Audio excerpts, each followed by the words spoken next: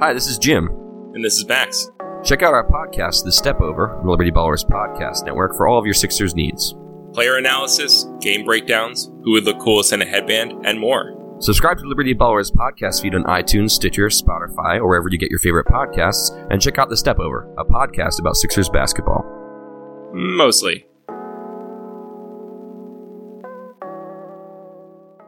Kelly Hinkle, Associate Editor, SB Nation, Broad Street Hockey, covers the Philadelphia Flyers and connects with the fans and all that's going on in Philadelphia. And they don't play again till Saturday against Washington. So a long gap, unfortunately, to rehash the events in Nashville.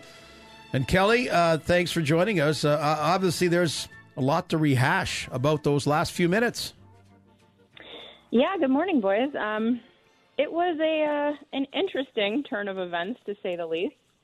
A really exciting game that kind of ended in a really frustrating way for us. So we've had a lot to think about over the last couple of days. Yeah, how is the talk radio reaction in Philly about the decision to, push for a failed review?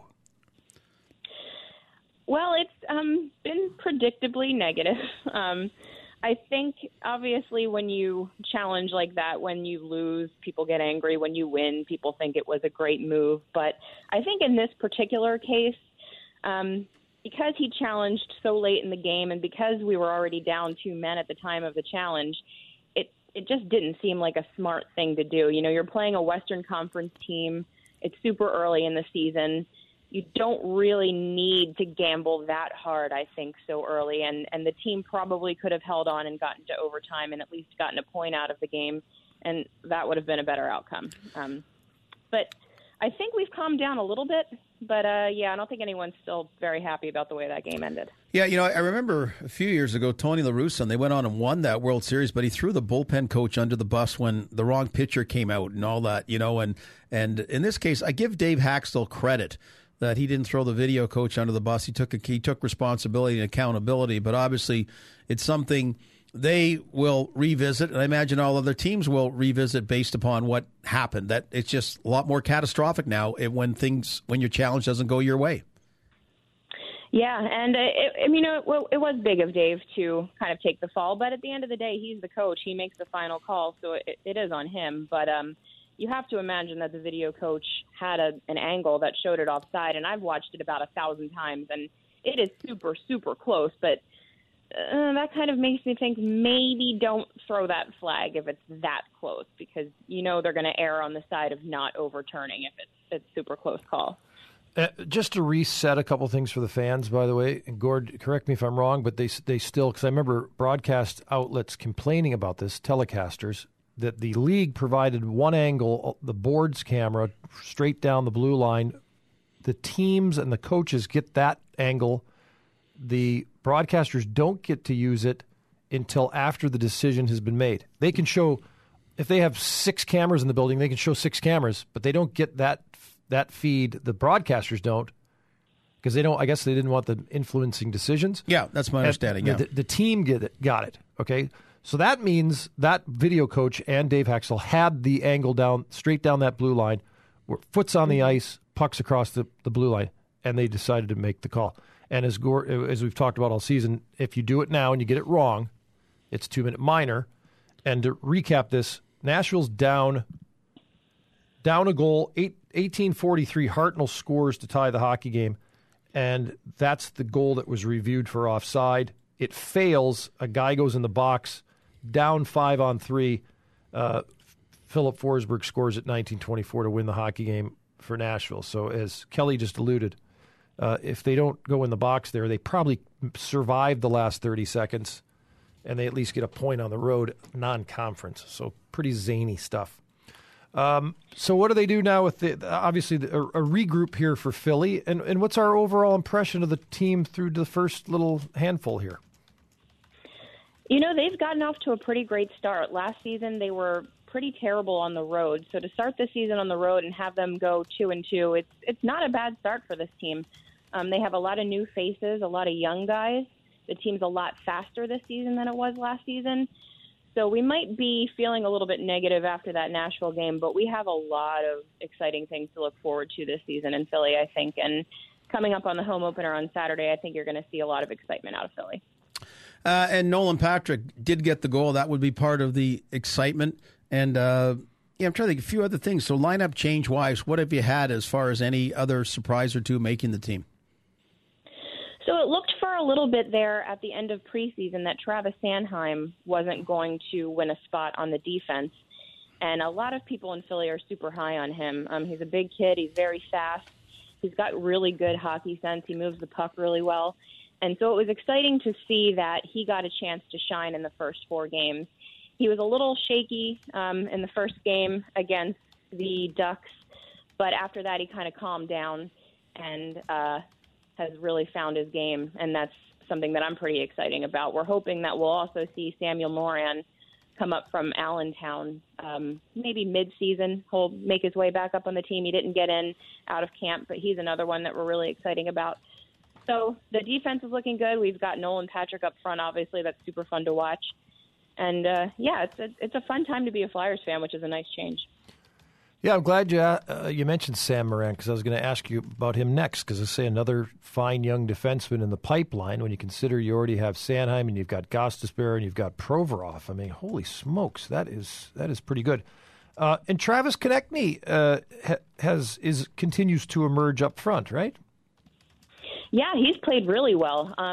One thing that's kind of fun about Philly this year is that for the first time in a long time, we've got 4 lines that can score. We're rolling 4 lines that are talented, that can move the puck well, and coming off of last year when our 4th line especially was kind of a dud, it's super fun to have Travis Konechny and Nolan Patrick right now on the 3rd line, which, that's, those are 2 guys that can really score goals. So having them on our 3rd line is really fun. And I think he's going to have himself a really great sophomore season, and I think we're going to see big things out of him. One change, Gord asked about changes up front. Claude Giroux playing the wing. Yeah, that was something that, to be honest, I thought they were just having fun with in the preseason, and I didn't think for a million years it would stick. But it seems to be working, which is not what I expected. But you really can't argue with results. It's been a fun thing to watch. He seems to be enjoying it, so I figure they're going to run with it until it's not working anymore. Kelly, it's kind of, I don't know if it's quite similarities, but in some ways, they made the coaching change at the same time. The Philadelphia Flyers, New Jersey Devils a couple of years ago, and New Jersey so far has been a real pleasant surprise how they've played. And I'm just wondering the mindset of the average Philadelphia Flyer fan, giving a rebuild, getting fortunate in getting the 2nd overall pick, and then where expectations are right now. I think that we're temperate in our expectations in Philly.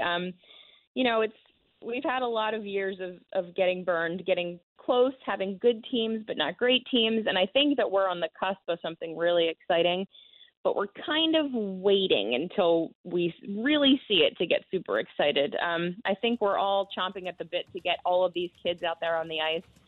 Ron Hextall is pretty determined to take a patient approach to icing these guys. But, in the next couple of years, it's going to be inevitable. We're going to have a young team that is super talented, especially on the back end.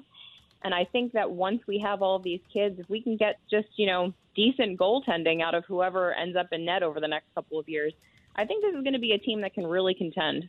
And that's something to be very excited about. Yeah. The one thing, great point at the end, because the goaltending is always an issue. Brian Elliott, 2 years at 2.75, and Michael Neuvirth 2 years. When I say 2, that includes this one, 2.5. Mm-hmm. So they're not spending an inordinate amount of money on their goalies, just over $5 billion. So that's good from a cap standpoint. But as you pointed out, Kelly, they need to really take care of business with Brian Elliott. But I would think season ticket holders and such, they're thinking playoffs or bust this year, at least playoffs. I think that there's going to be a lot of disappointment if we don't at least make the playoffs this year. However, fans need to realize that the Metro Division is probably, if not the toughest division in hockey right now. It's one of 2. And it's going to be really difficult for the Flyers to get in, given how good the teams in the Metropolitan Division are. So, if they can keep it in, and get close, And honestly, I think it's going to depend. If they are chasing a spot and they just come up short, I think that there's going to be some disappointment, but also, some hopefulness for the future. But if they don't get in because they've just, played pretty poorly and they've dropped games that they should have won and no one looks like they're playing well towards the end of the season, I think the attitude's going to be a little bit different. So I think it all depends. I think the opportunity is there to sneak in, but it's going to be tough given the division. Real quick thing here. Are you actually located in Delaware? I am, yes. You are? Okay. Because for people unfamiliar with the geography, Delaware is the first state to ratify the Constitution of the United States. It's a little tiny state, not tiny like Rhode Island, but pretty tiny. And it sits... Pretty tiny, yeah. It's pretty small, and it's basically, if you're in Wilmington, Delaware, you're only 30 minutes from the Flyers' home rink. Yep. And there is an ACHA. We've talked about the ACHA the last couple of years, big club team programs in the United States, college hockey, and the Delaware Blue Hens actually have a prominent one. And my alma mater, yes. Oh, you went to school there, okay. And they got booted out. Like, they were very high in the rankings in that club hockey in the United States for quite a while, the Blue Hens. And didn't they get in, I don't want to put you on the spot, didn't they get in trouble last year for icing?